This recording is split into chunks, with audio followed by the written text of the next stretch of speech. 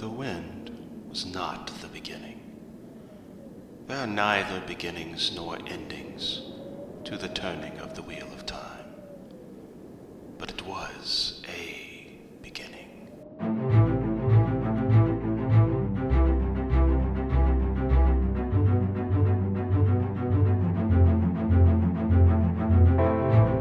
Hello and welcome. This is The Wind Was a Beginning, a podcast about Robert Jordan's The Wheel of Time. This is Season 2, Episode 14. Matt, did you just say that out loud?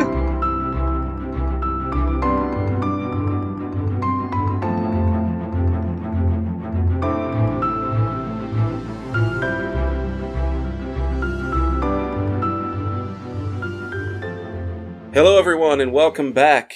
It's those two nerdy guys who like to talk about Robert Jordan's The Wheel of Time. My name is Justin, and on the other microphone is my good buddy Steven. Steven, say hi. Hello, everybody. I said you're on the other microphone as though you were in the same room with me. I wish you were in the same room with me. Oh, I know it. That would be so awesome. I think we would have to... there would be more equipment that we need in order to do that, though. I don't know how well it would work. Yeah. But we're a soundproof room.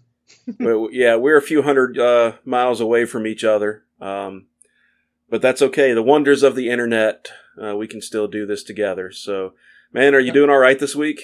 I'm doing pretty good. You know, Yeah. It's finally starting to cool off a little outside. Right. I can tell that sooner or later autumn will be here. Right. Just like in our story, you know, the days are getting a little bit cooler. Yep. By the time we get to the end of tonight's episode, it's going to be outright cold, but unfortunately, we're still a little ways from there in the real world. So, yeah, man, I'm loving that. I noticed as we're getting ready to start, I'm sitting here at my desk at my window where I can see out, except I can't see my backyard because it's dark. And just a few weeks ago, it wasn't dark when we started recording. So that means the days are getting shorter. And, you know, I'm one of those weird people. I know you're not, but I'm one of those weird people. I like it when the days get shorter. I like it getting dark a little earlier. So, well, let's be clear on that. Me personally, I love it when the days get shorter, but my work does not appreciate it because it means I have to cram the same amount of work in to less time because I need daylight. Okay. I got you. Man, it feels like we've been doing this a lot lately. We've recorded like 3 episodes in the past like 8 or 9 days. Yeah. Just because we're trying to get caught up, but I think this week we'll get back on schedule. Not that I don't enjoy talking to you often, but it's been a lot, and but now here we are, and we are quickly approaching the end of this book and this season. Well, all right. You ready to get into it? I think so. Yeah. Awesome. We've got quite a bit to cover tonight, so I'm excited to dive in. Yeah, let's hit the ground running in Chapter 40, Damani. Betrayal. Exiting the Waygate, it is soon clear that Leandrin has sold Egwene and the others to the Shanchan. Egwene is captured and forced to become Damani, but Nynaeve and Elaine manage to escape. While Egwene learns what being Damani will mean, Nynaeve and Elaine make plans to head to Falma themselves. But there's a darker question looming as we learn about a connection between Leandrin and the Shanchan High Lady. There it is. See, my old pronunciation of the word Shanchan came back to me right there. Until I pronounced it wrong for years until I finally, I guess, paid attention to the pronunciation guide. But man, did it get bad really quick in this chapter. Pretty much from the second the chapter opens and they step out of their ways, stuff just goes sideways. It really is. As soon as Egwene stepped out of the Waygate and you realize that they're not alone. Yep. Right? There is, you know that there's trouble brewing, and you know, at first you kind of wonder, you know, what's going on? How did these Shanchan know to find us here? And even Egwene was wondering that. And Then we find out that that's not exactly what happened. It wasn't that they just found them.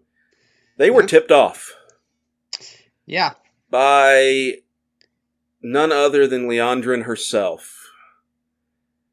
And I know we've been kind of, which I think we both know where parts of the story are going with Leandrin, but there have been little, things here and there that caused us to think, maybe, can she be trusted? What has she been doing for these months that, after they left Faldara and, she just disappeared? Is this what she's been doing? Because apparently she and this Shanshan High Lady, what's her name? Surath? Yeah. Apparently they have a common master. Yep. And I don't like the implications of who that master might be. Yeah, I mean, it's definitely somebody, it's got to be somebody pretty darn powerful and bad, because to get the Aes Sedai and the Shanshan working together, and they will make the point of, for Leandrin to be able to leave after this whole exchange, somebody has to be pretty scary for Surath not to just take Leandrin too. Yeah, and I think we know who that probably is. I mean, it's not said outright, but I think, there's a pretty good suggestion, you might say, or hint that this master is bad news for real. And maybe now we know why Leandrin was so confident that the Black Aja exist. Yeah. So naturally the question I have was Leandrin there in the prologue, right? I mean, it's definitely possible. Yeah. I don't know that we'll ever actually get those answers, but I just like to throw that out there when, and maybe this has, because we know that in that prologue, Ba'alzamon goes to each one of them and gives them like their own private mission, right? Mm-hmm. Maybe this was part of her mission and involved these two women, because we find out that, Nynaeve and Egwene apparently are pretty important in this situation. Yeah. Specifically them, it's almost comical how little Elaine matters in this situation, considering who she is. Right. It's like, she's literally the heir to a kingdom, and they're just like, well, you can have her too, I guess. It's almost kill like her, do whatever. I just had the thought, it's kind of like the graveyard scene in book 4, the fourth Harry Potter book, Goblet of Fire. Kill the spare. Yeah. And she's not killed, obviously, but my point being is she wasn't supposed to be there, and she is, and so she's just kind of caught up in this, just because she was in the wrong place at the wrong time. Yeah, it does kind of lean a much darker light onto that scene in the last episode where we talked about how Leandrin said she had made arrangements for them to be taken care of. I think we now know what that means. I think we do. She wasn't trying to protect them from the Black Aja. Yeah. So, why are Nynaeve and Egwene so important? That's the big question, I guess.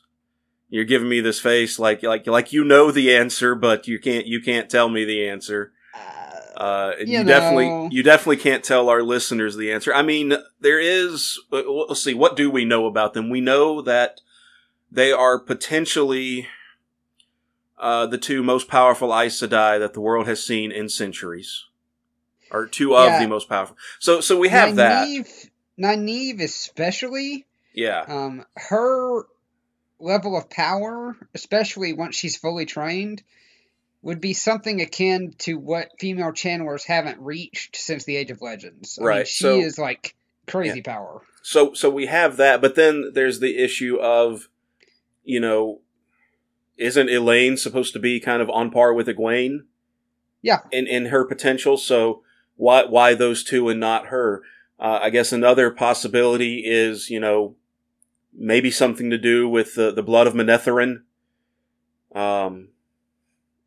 I think there's a simpler answer. The old blood runs deep. I'm just throwing out ideas, but you think there's a simpler answer? Is it something you can tell me? Yeah, I think this one's. I'm not going to say this is the answer, but this is a simple answer that a lot of people could reach at this point. Okay. Their leverage. Okay, that makes sense. They're basically they're pawns that can be used to manipulate Rand. Okay. If they're dead, they're no use. But if they're alive and somewhere, then potentially someone could use them against Rand to make him do what they want. Or any of the boys, for that matter. Yeah. So it's kind of a hostage situation, if you will. Pretty much. Okay. So they're trying to Rand is ultimately the target, but these three, but especially those two, are there for that purpose, to lure in Rand. And I'm not saying that's necessarily what's happening, but I'm saying that's an easy answer to what's happening right here. It makes sense. Even if there is a deeper answer, who knows? It could be part of it. Yeah. And Nynaeve certainly picks up on the fact that they are the target. As we get a couple of points of view. We start with Egwene, and then there's that. We get separated from Nynaeve and Elaine, and later in the chapter we pick up with Nynaeve and Elaine, and Nynaeve has that realization that they were the target. Elaine was kind of an innocent bystander, and those two get away. Yeah, thanks to Nynaeve's temper, basically. Right, and it came on quick. Those two get away, but unfortunately, Egwene does not. Yeah, and she gets this collar put around her neck, and she is told she's to be the word. What's the word? Damani. Yep. Which means leashed ones. And then each Damani is connected to a woman known as a Soldam, which means holder of the leash. And this is, let's just say it like it is, this is sick. Yep. This is a terrible, I mean, it's basically enslavement. They are, you put a note in here, is that the Damani they're not looked at as people. Nope. And I can't believe I'm going to say it this way. At best, you wrote this. At best, they're pets. Yeah. But I think, ultimately they're property. Yeah. They're viewed that way. And she's even threatened at one point with the fact that, what they need her for, she's there as an outlet to channel, and she doesn't have to have a tongue. Or hands, or feet, to do any of that. Yeah, that's just awful. I mean, that I'm still holding my own that white cloaks are the worst, and we've talked about that. My reasoning, but this is easily one of the worst things that's done to anybody. Yeah. In these stories, I think, because it takes the slavery that existed in our real world and then takes it up to another level by subjugating not just the body but the spirit of the person. Yeah. It's a way that's just so absolutely twisted. Well, because they're not just physically connected by this Adam, this leash. There are effects that take place. I'm assumingly through the power. This is something that is related to the power, because it, all the women that are captured are women that can channel, and even just a little bit. It's mentioned at times. Even women who can just channel a little bit are captured. But there's a lot of things that this link between the Damani and the Suldam do. And each one of them, I think, just makes the whole situation worse and worse. Any hurt that the Suldam feels is doubled for the Damani. Yep. And Egwene, those two names are so similar, they rhyme. Elaine and Egwene. Egwene kind of learns that the hard way, doesn't she? Yeah. Because what's the Suldam's name? Is it Rena? Yeah. She pops Rena. What? Say again? It's Rena. Yeah, Rena. You're right. Yeah, she pops Rena in the eye, and she gets knocked back even harder. And even though she doesn't have any physical markings the way Rena does, she still feels it. Yeah. And then she's told, this is what's going to happen if any harm comes to me, even to the point of death. I guess death can't be doubled, but I guess the pain she could feel. Yeah. In that. And there's a dark side to this, even worse than what's pointed out here. Yeah. So not only does the Damane feel and be affected doubly for anything that the Suldam feels, that's not just if the Damane is the one hurting the Suldam. If that leash is connected, anything that happens to that Suldam, so it enforces this symbiotic trap for the Damane. Even if they wish to let the Suldam get hurt, they are encouraged by self-preservation to protect the Suldam.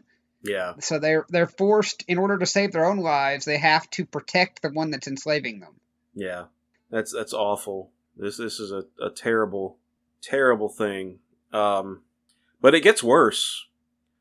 Yeah. Because apparently the Suldam can use the link to punish the Damane. Mm-hmm. And we find that out when there's a couple of things that happen with men, where, there's a couple of times this happens, but one of them is when Egwene speaks up trying to save men's life. Yeah. Because one of the Shan-Chan soldiers wants to kill her because he was injured by her in the scuffle. Yeah. And when she speaks up, a couple of things happen. First of all, it calls the High Lady's attention on her, which she's not supposed to do.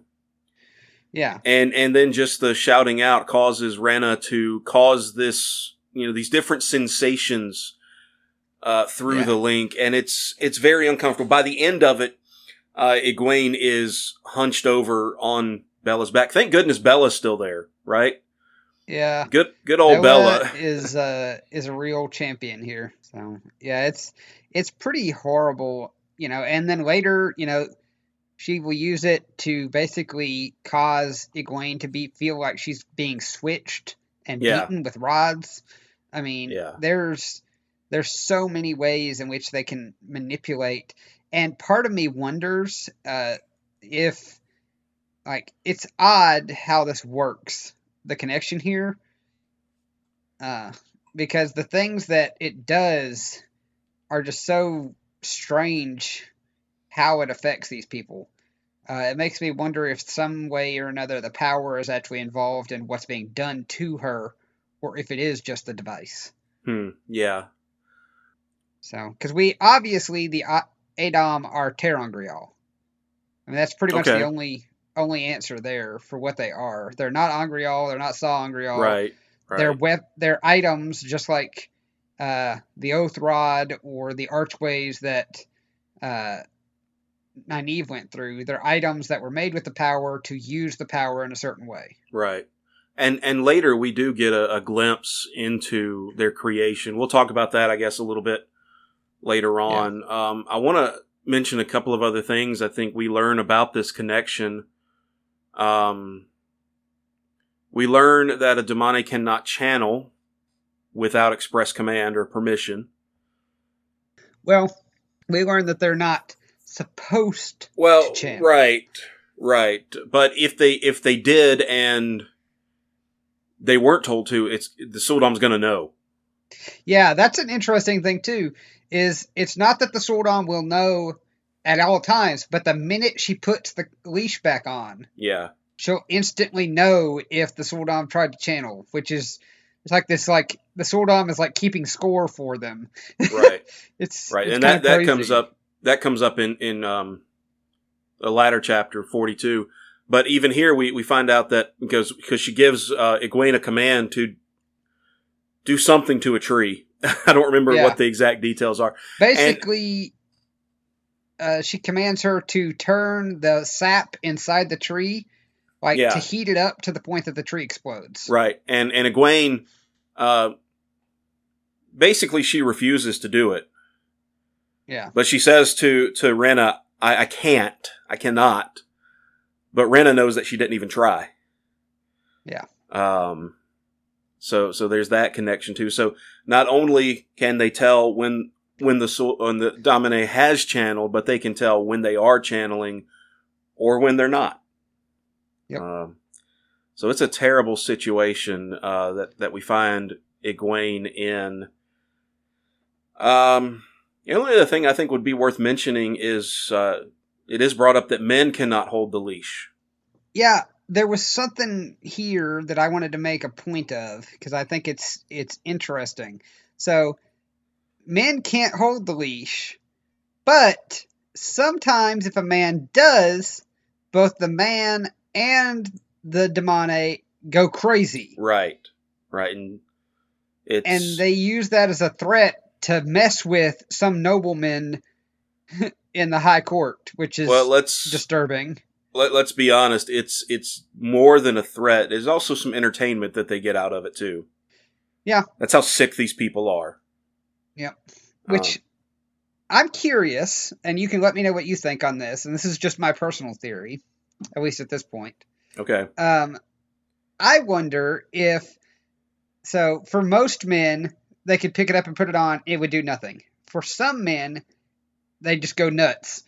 I'm wondering if the men that it drives crazy are men who have the potential to channel. I saw where you were going there before you got there, and I like that idea. I like that theory. Because you're right, it doesn't affect every man that way. Yeah. Only certain ones, and that would make sense. Yep. It would make perfect sense that it do that to the men who. But the question is why would it have that effect? I guess it could be in the way that it's made. Yeah. Because it's something. If it's something of the power, it's something of Sidar, perhaps. Yeah. I don't know. There are real dangers with Terangrial. Anytime you use them in the way they're not specifically intended, the backlash can be horrific. It may have just for the sheer fact that a male channeler touches it could send the whole thing into chaos. Right. Like Terangrial are incredibly fickle and very tricky devices. And I'm sure we'll see more of that as we go forward. Yeah. There's more to say about the Adam and the connection a little bit later on in a later chapter, but I think that's kind of all we really get here. Yeah. As far as things that we learn. So should we shift focus just a little bit and let's talk about Nynaeve and Elaine? Yeah. So they do manage to escape. Yeah. Almost take one another out when they find each other again. Yeah. Yeah. And it's also interesting too. Elaine even makes mention of the fact that they literally, when this horn sounded, that Sarath had them sound when they called off the hunt. Yeah. She said there were literally two of them that could see me, and they just turned around and left. Following orders. Yep. And I think we've learned that about the Shan-Chan is you better follow orders. Yeah, order and rules are big deals for the Shan-Chan. Yeah. It is better to follow the rules and follow the commands of those higher than you than to do anything else. Yeah, even if you think you're doing it for the right reasons, right? I mean, yeah, it does not matter. Because how many soldiers would probably say, "Well, I've got her right here. I'm just going to go ahead and finish the chase." Yeah. And then I'll be welcomed like a hero because I captured, but I got a feeling with the Shan-Chan that would not be the case. No, if you broke an order, you'd probably just get your head chopped off. Yeah. I mean, I'm sure they would be glad that they have another captive, but you're not going to get out of that scot-free. Yeah, and what's even stranger about the Shan-Chan, there are those amongst them that would probably, if they broke the rules, they went out, they captured Elaine and brought her back. I guarantee you half of those Shan-Chan soldiers would then bow down and stand there and wait for themselves to be beheaded. Like they would expect it and not fight it. Wow. They are that conditioned. Yeah. These soldiers. That's a good word for it. I think that's a good word for Shan-Chan in general, because I think we see that as we're going forward through some of these other chapters. Yeah. It is a society that the children are basically conditioned and, for lack of a better term, brainwashed from the get-go. Yeah. Like to certain standards and beliefs. Like it is almost dogmatic in how the whole society is run. It's really something else. And you've almost got me convinced. Still not there, Just though. Just wait. You don't even know the half of it yet. It gets worse. But I mean, really, the interaction at the end of the chapter between Nynaeve and Elaine is realizing what's happened. Yeah. Elaine is pretty broken up about her role in the whole situation. She's basically calling herself a coward. You know, she's kind of saying, you know, she has no right to rule Andor. Like, you know, Mother better just go ahead and marry Garth Bryn and have another daughter. That way, you know, you don't have to worry about me, that kind of thing. So she's pretty distraught over this situation. Yeah, and it's spoken like a child because she is. Oh, yeah. And she has very little world experience, and Nynaeve is kind of like the little bit wiser. You know, she was the wisdom. She is a little older. She has a little bit more world knowledge, and she's real quick to knock this idea out of her head. Right. Because it's not cowardice. You know, it would have been tantamount to suicide to stay. Well, that's what, isn't that something that they say? Like, you know, Elaine begins, well, if I had gone back and died trying to protect them, you'd be dead. Yep. Yep. And this notion of like an honorable death to sacrifice, like she's got her head full of stories, basically. Yeah. But when you think about Elaine's background, where she's come from, you know, it makes sense that she would maybe have thoughts like that. Oh, yeah. It makes perfect sense for her character and her raising. Yeah. Nynaeve on the other hand has, you know, she grew up in a small little out of the way village that many people have never even heard of. And, you know, hasn't had an easy life. Some people have had harder lives for sure, but Nynaeve has some more world experience than Elaine does. So she really is, you know, Bella is the hero for Egwene. Yeah. Nynaeve is the hero in this scene, for sure. Yeah. It really, for the first time in the story, you know, because we got Nynaeve in the first book, you know, following after them and wanting to protect them. This, to me, in the end of this chapter, is the first time that we really see why Nynaeve, even at a young age, was named Wisdom. Yeah. Like, this is the first time we really see her step into that protector, that role. She earns that title of Wisdom here. Like, she is, you know, takes command, despite the fact that she even says, you know, I'm angry and I'm doing this and I'm taking charge, but inside she's absolutely terrified. Yeah. But that's a good leader. She's able to push past that to do what needs to be done. Yeah. I guess you could say in some ways she's kind of being forced into it this time, though. Because, the other time when the group got separated coming out of Shadar Logoth, she ended up with Moraine and Lan. Yep. So she didn't have to be the leader then. Now here she is, separated from all of her, Two Rivers kindred. Yep. With the basically born with a silver spoon in her mouth, daughter heir of Andor. Yeah. And she's got to take over and be the leader. So I really like that, you brought up, Nynaeve's, her stepping up in this scene, her standing out in this way. Yeah. So that's really great. Just real quickly, Elaine raises an interesting question at the end of the chapter. Yeah. Maybe we can't cover this quickly. I don't know. All of the things that Liandrin told them to get them out of the tower. Elaine wonders, was it true? Now we know, supposedly, that an Aes Sedai cannot lie. Yeah.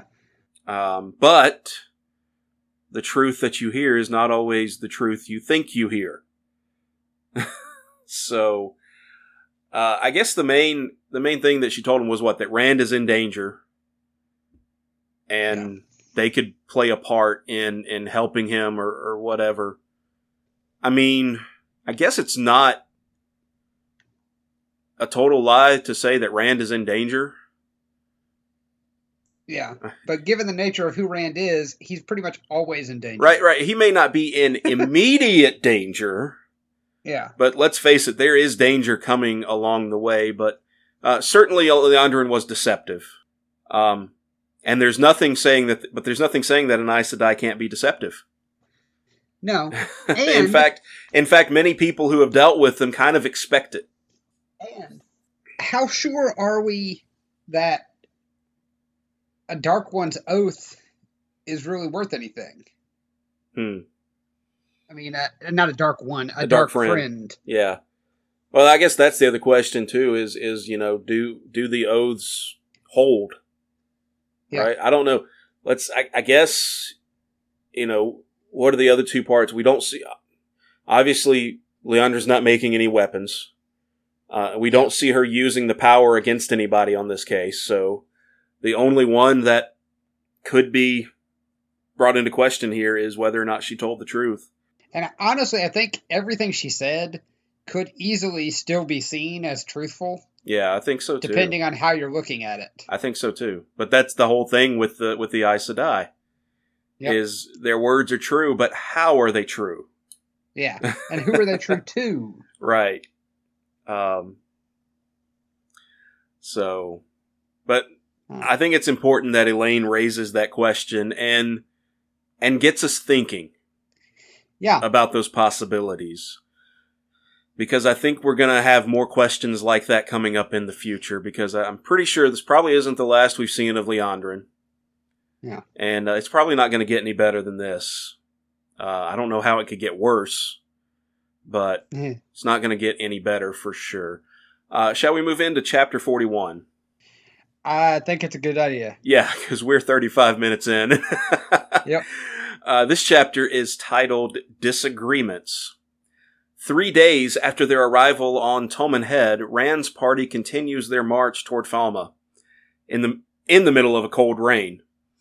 Information about the Shan-Chan from surrounding villages has provided as many questions as answers, but one thing is for sure is that the villagers are terrified of them and their monsters.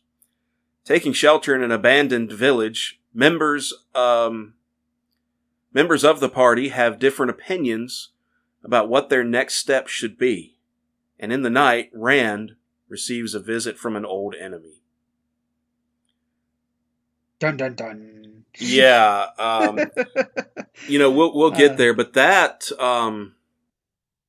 came as a real surprise at the end of the chapter. Yeah. I was definitely not expecting that, and then there it is. But we'll get there at the end of the chapter. Where do you want to start here in chapter 41? We get this little bit of insight before we really get into everything that's going on here and with the people, I wanted to bring up, Rand is kind of ruminating at the beginning here. He's looking out into the storm. They're out in it. And to me, it's just it's just very interesting, the dichotomy here that we see between Egwene in the last chapter, and even Nynaeve to some extent, and Rand in this chapter. So, like, Egwene doesn't think that she'd be able to heat up that tree, right? Because she's too far away from it, right? Nynaeve is able to, call lightning and stir the winds and things like that. We see her do some pretty interesting stuff. Rand here is just offhandedly, like, if I was to reach out to Sidene, I could whip this storm up to the point that it would just wipe Tommen Head clean. Right. Basically, he's saying, I could make a freaking hurricane. It's just like the level of disparity here between what they think they can do, whether or not Rand could actually do that or not, it's just mind-boggling to me. It's like, okay, Rand, you've channeled a couple times, and I think maybe that has to do with the fact that, one, typically the male channelers are more powerful. Yeah. And two, while Rand has channeled less often, the things he's done when he channeled were of a much higher magnitude. Yeah. Like, especially if you take into account the end of the first book. Right. And just some of the things we've seen him do here. The thing that that kind of stood out to me, or maybe the thing that disturbed me about this thought that Rand is having is, his concern, because he asks Varen about it, couldn't you do something about the rain? And then he thinks to himself, I could do something about the rain. And how quickly he goes from, I could do something about the rain, to, I could wipe out all of Tommen Head with a storm. Yeah. It's just like, snap. It's like, Rand, chill out, dude. I mean, just calm down. Let's think about this. Yeah. It's also really shed some light on the difference between how Rand is learning to channel and how the girls are learning. The girls are being led step by step, gradually. Rand is just, like, the girls are being taught how to do certain weaves. Yes. Rand is just deciding, I think I need to be able to do a thing, and he just hurls the power at it until he figures out how to do what he wants. Yeah, let's He's just like a sledgehammer. I say, let's throw some stuff at the wall and see what sticks. Yeah. Or just like throwing darts at the map, and that's where we're going to go on vacation, kind of thing. Yeah. Like, he's done absolutely nothing with the weather before. Right. He just now seems to assume he can control it. It's just could he? Really, Rand? Could he? Do you think he could? I think he could definitely cause some destruction. Yeah. Whether he could control it, I don't think so. I think he would definitely mess some stuff up. Yeah. Wow, that guy. Let's keep an eye on him. He's starting to get a little worrisome. Yeah. A couple of things that I want to mention just real quickly, just a couple of little details that I thought were worth bringing out. First of all, the fighting between the Taraboners and the Domani, or Domani. So here's real quick. It's the Domani is the ones with the leash. Yeah. The Domani. So yeah, it's just that the only difference is an A and an O. It's a subtle little difference, but it's so close. It's probably going to sound like we're saying the same thing. Yeah, it does most of the time. So Taraboners and Domani. Yep. Emphasize that O. Yeah. They're fighting each other. Yeah. On Almouth Plain, which we kind of in an earlier chapter saw the seeds of that being sown. Yep. With I forget the commander of the questioners, but we kind of his name's not important right now, but we kind of sussed out that that's what he was trying to do, because he had his men dressing as one or the other and raiding villages near the borders of those two countries, and it did exactly what we expected it would. We've got these folks fighting with each other now. It started a civil war. Yeah. Well, I guess not really a civil war, because they're two different countries. It but started a war. Yeah, started a war between Eridomon and Terabon. So I thought that was worth mentioning. And then Ingtar is he's still not sure this is the right idea. You know, I think he's still questioning whether or not they should even be here. You know, my question is, you know, this is one of those situations where, you know, you have somebody, you know, who's complaining, who doesn't like the idea. Well, what's your idea?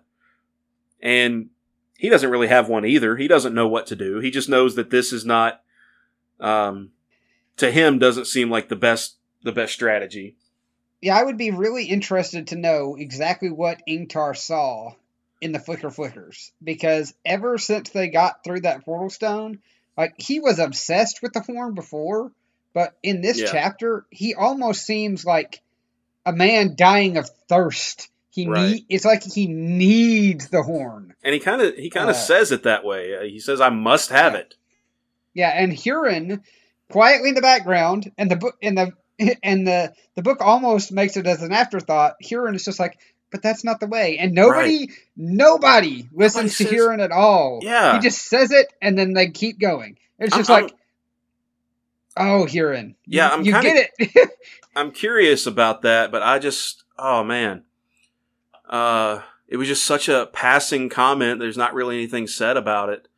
I will say this in Ingtar's favor. At least he is willing to, you know, he's willing to send Huron out scouting, trying to find this trail. Yeah. Which my summation of why they haven't found the trail yet is they just haven't come across it. Because they didn't get to Tolman Head by the same way. Well, that, and there's a lot of things to draw Huron's nose. Because of all the different stuff that's going on, plus the horrible things that they're finding in these villages that are done by the Shanshan. Yeah, there was that one village that, you know, Huron just walks in the village and he pukes. Yeah. Because it reeked so bad, and the people there wouldn't talk about it. Yeah. Like, there's still this burn mark in the middle of town, but nobody really will talk about what happened. Yeah. It's indicated that they were most likely killed using the power. I think it's what we're supposed to draw away from that. Okay. I didn't latch onto that, but I guess that makes sense now that I think about it. Yeah. Yeah. Because it's basically, not only were these people killed, but they were killed in a way that these people their entire lives have been told Aes Sedai can't do. Like, Aes Sedai, over and over and over, everyone is taught that Aes Sedai can't use the power as a weapon. And all of a sudden, the Shanshan show up with Aes Sedai, and they can definitely use it as a weapon. You know, that's something I noticed, especially in this chapter, is, you know, there seems to be a lot of different ideas about what exactly makes an Aes Sedai. Yeah. It seems for most people in the world, just being able to channel the power makes you an Aes Sedai. And I think we know it's a little bit deeper than that, because, you know, there's the training in the tower, that kind of thing. But to the masses in the world, if you can channel your Aes Sedai, Matt even hints at that. Yeah. He even looks at Rand at one point and says, "That makes you Aes Sedai." Yeah, and nobody apparently picks up on that. I was just like, "Shut up, Matt!" I'm like, Matt, did you just say that out loud? Yeah, and it's like nobody is listening. It's like, okay, wow, all right, guys. I was like, red flag. Oh, yeah. It's kind of crazy, just everything that's happening here. Yeah. So, with Ingtar's reluctance to think that they've actually followed the right path and his things like that, Rand finally starts kind of trying to give a little more information, but he's still really trying to hide stuff. Why? I was curious about that. I want to know what you think. Why do you think Rand waited until now to reveal all of Fane's message, especially to reveal the part about his threats toward Emmons Field? Well, that part of the message is what he wiped away on the floor before any of the Aes Sedai could see it. So Varen doesn't know it, for one. And Rand is absolutely determined to not be the dragon. And he doesn't want anything else to tie him specifically to the things that are going on, to the Horn. He wants to be there as a friend to Mat, but he is tired, and he is fighting with all he can to keep leashes from being tied to him, in his mind. You mentioned him wiping the message away in Fall Dara. I thought this came from Barthanas.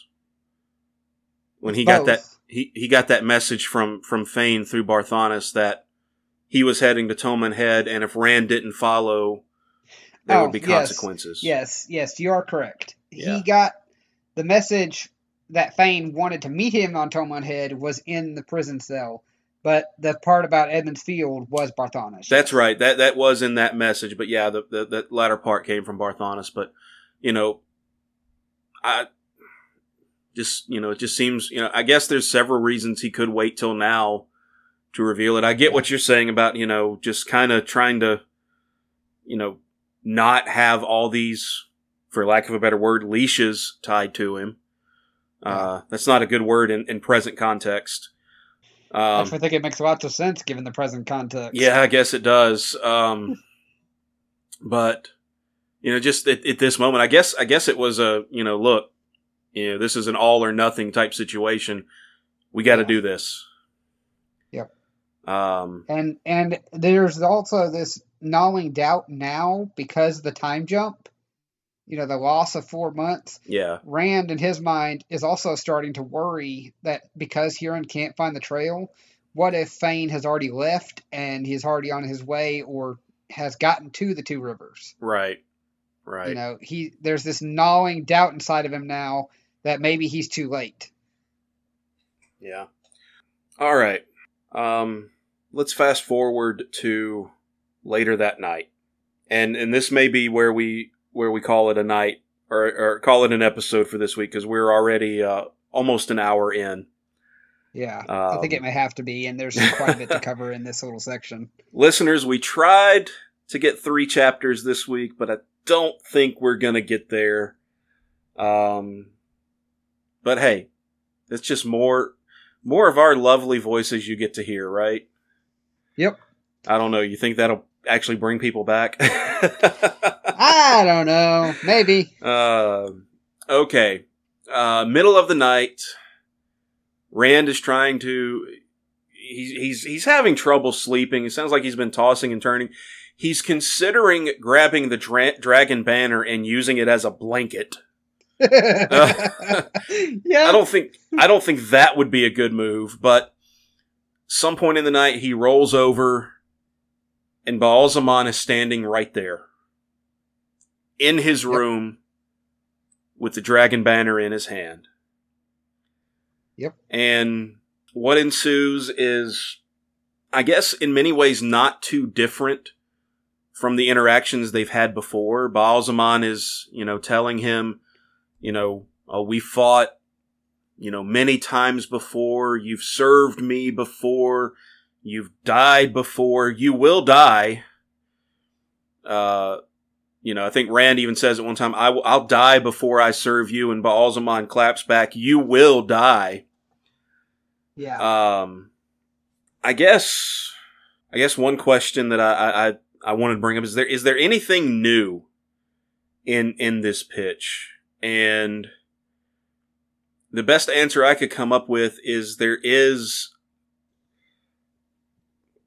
for lack of a better word, an offer to train him. Yep.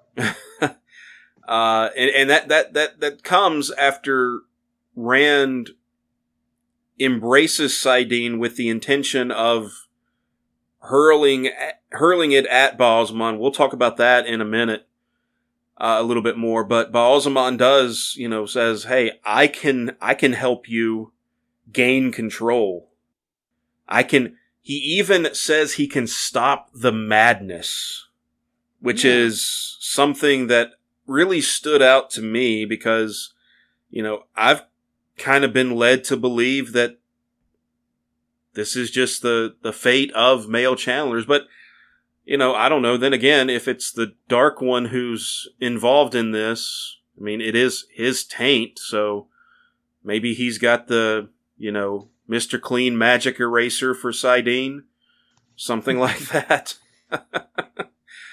But was there anything else that was really new about their back and forth, their conversation?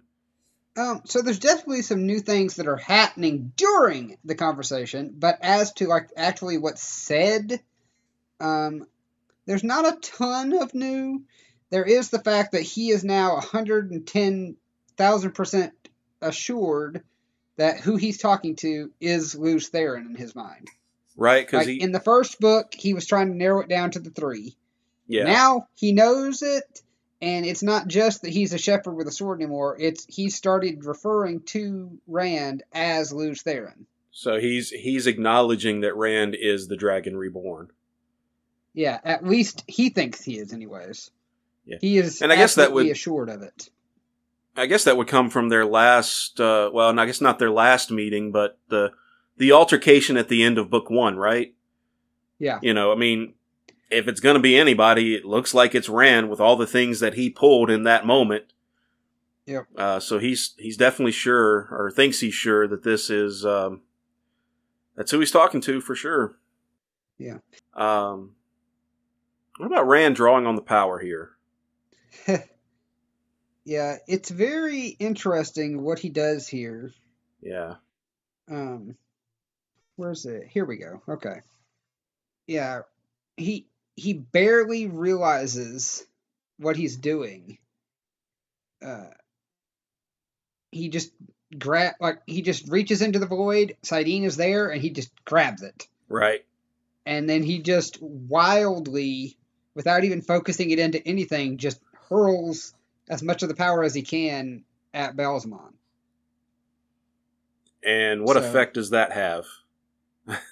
An interesting one, in my opinion. Okay. Yeah. So for one, Ba'alzamon takes a step back. That's a step in the right direction. Yeah. And then cloaks himself in shadow. And the power sinks into the black mist and vanishes, soaked up like water on a parched sand. So he's redirecting what Rand is throwing at him into this dark mist that he's brought with him this time. That's not there the last time he met him. So he's brought reinforcements. Yeah, in a sense, something or another. Yes. Yeah, So what you're saying is basically what he's doing is he is basically like redirecting what Rand is doing into this mist, and it pretty much has a nullifying effect. For the most part, I mean, it is still troubling for Ba'alzamon. Right. Like, it's not trivial, and I think he's mostly afraid that we're going to... And just like with that orb scaring Selene back earlier in the book, Rand is doing it again. Rand is drawing too much of the power. He's about to overload. And it's terrifying to him. Ba'alzamon says, "Fool, you will destroy yourself." Yeah. Because Rand is pulling on so much of it. His flesh seemed so cold it must shatter at a touch. It burned as if it would boil away. His bones felt on the point of crisping to cold crystal ash. But he did not care. It was like drinking life itself. It's Rand is developing a problem here. I would say so. He's pulling in so much. He's so focused on doing what he wants that he's not paying attention to his own well-being. To the fact that his enemies are more afraid for his life than he is. Oh, right. But, something that, and maybe I misread it. Maybe I read something into it that wasn't there, but it almost came across to me as though what he was doing was intentional, and that his intent was to take Baalzamon with him.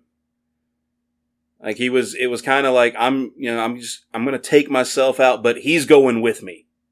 Yeah. Or maybe I'm going to take him out, and if I have to go with him, so be it. He was prepared, I think, to make that sacrifice. That's something that I kind of picked up on. I don't know if that's there, maybe if I just misread it. I don't see it as being that conscious on Rand's part. I think he's doing this by instinct more than anything. Okay. I don't see a lot of deliberate intention behind it, because we've seen him deliberately channel.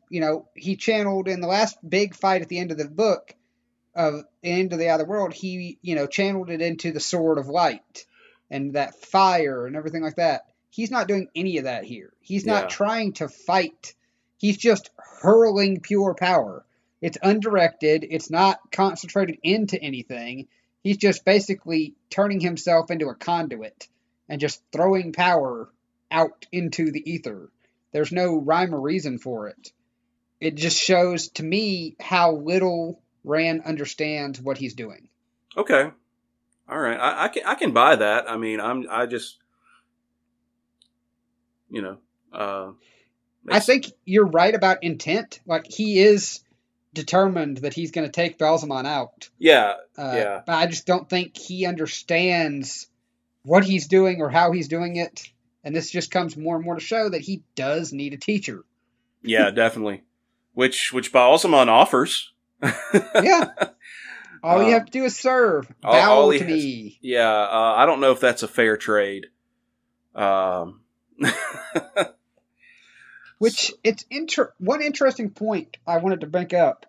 Baalzamon has shifted significantly into wanting Rand to serve him. The more and more we saw it shift as we went through the first book. And now specifically he wants Rand to serve him. He's offering him bribes. He wants Rand to bow the knee. Okay. It's interesting to me that back in our Flicker episode, all those lives that Rand lived, not a single one did that outcome happen. That is interesting. He was told that he lost every single time, but we never see a life where Rand bent the knee.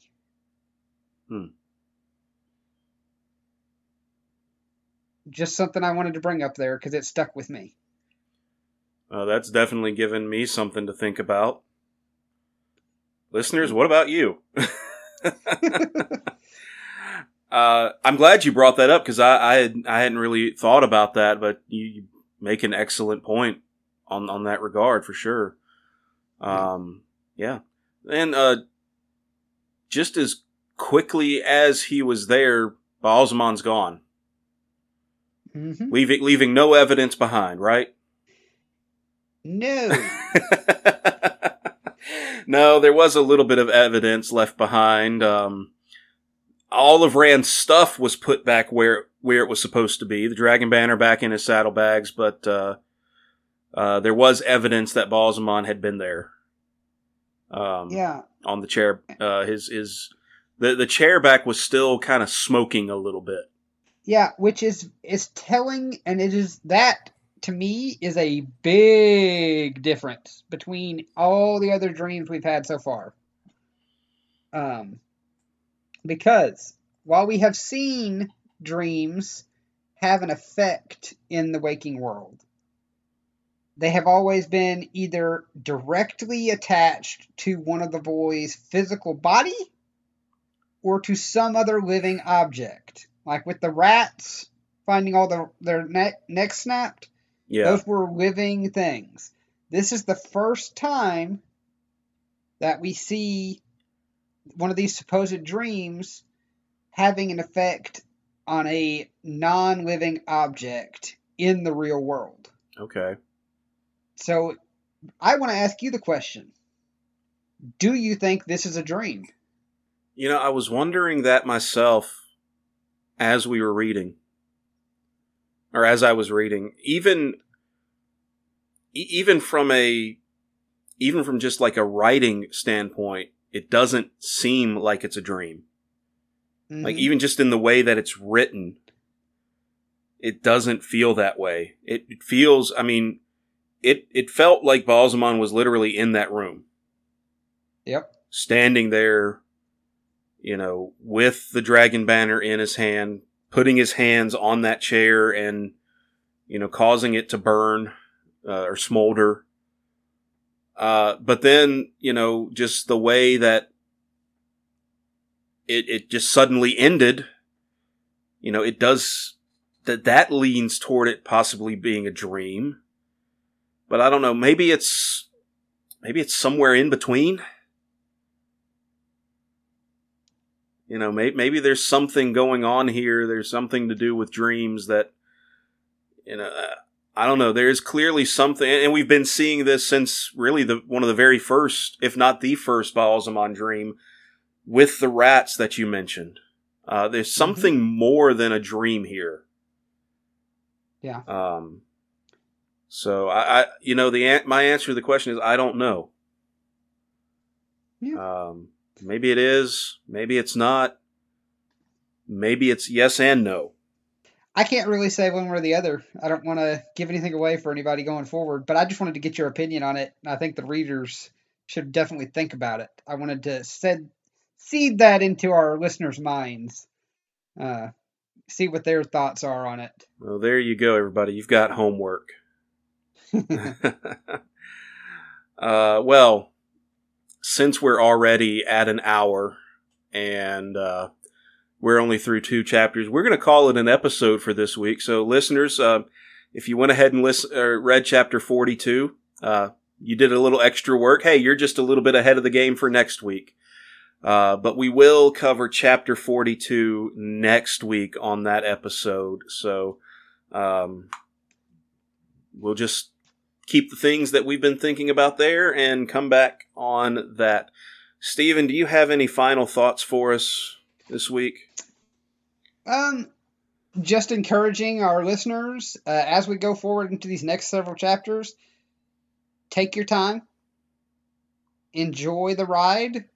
There's a lot happening in these next few chapters, so don't rush. Take your time and really pay attention to the details. You'll appreciate it. There we go. As for me, you know, mentioned White Cloaks in this episode. We're seeing the effects of what some White Cloaks are doing in this episode, but we didn't actually see any White Cloaks. So, I'm thankful for that. But Stephen he may be starting to turn me. I don't know. I despise the White Cloaks for their hypocrisy. But the Shan-Chan are pretty despicable. Yeah. They're pretty despicable people. You know what? They're both the worst. Yeah. I think you could look at it this way. I think we see some of the worst people among the White Cloaks, specific individuals. I think the Shan-Chan is less about individual people and more about a society as a whole. Okay. Yeah, I would agree with that. Because I'm sure there are good people amongst the Shan-Chan, but their society is corrupt to the core. I don't know. We haven't seen any yet. Yeah. Man, now I'm going to need a new catchphrase, though. Well, no, don't get me wrong. The White Cloaks are still pretty darn bad. I'm going to say, no, I'm not. White Cloaks are still the worst. Anyway, that's going to do it for us this week. So Listeners, we want to say thank you for joining us as always, and you can find new episodes on Tuesdays in your favorite podcast platform. We would encourage you to subscribe so that you get those episodes when they're released. We would also love it if you would leave us a rating and a review wherever you're able to do that. Please do that for us. You can find us on various social media sites. We're on Twitter at Wind Beginning, Instagram, The Wind Was a Beginning. We're on Facebook and YouTube at The Wind Was a Beginning, a Wheel of Time podcast. You can also email us, thewindwasabeginning@gmail.com, and reach out to us after, we've asked some questions in this episode. Let us know what you think is going on. What do you think about the dream between Ba'alzamon and Rand, or if it even was a dream? What do you think about Rand's decision to, reveal more things now than he did before? What do you think about what's going on with Egwene and the others? We would love to hear from you, get your thoughts on some of the things that we're talking about. Stephen, we know we're talking about Chapter 42 next week. What are we talking about? What other chapters are we doing next week? So I think we'll do chapters 42 through 44. 42 through 44. So if you've already read 42, if you want to read it again, that's fine. If not, just you're a little bit ahead of the game, however you want to do that. But those will be the chapters we discuss next week, and we hope you will come back and join in on the fun as well. It's fun for us to talk about it. It's not fun what's going on in the story. But we do enjoy talking about it together. We enjoy getting to talk about it for you. Other than that, I think that's going to do it for us this evening. So we'll go ahead and sign off and hope that you will come back and be with us next week as we continue our discussions of The Great Hunt. Good night, everybody. Night, folks.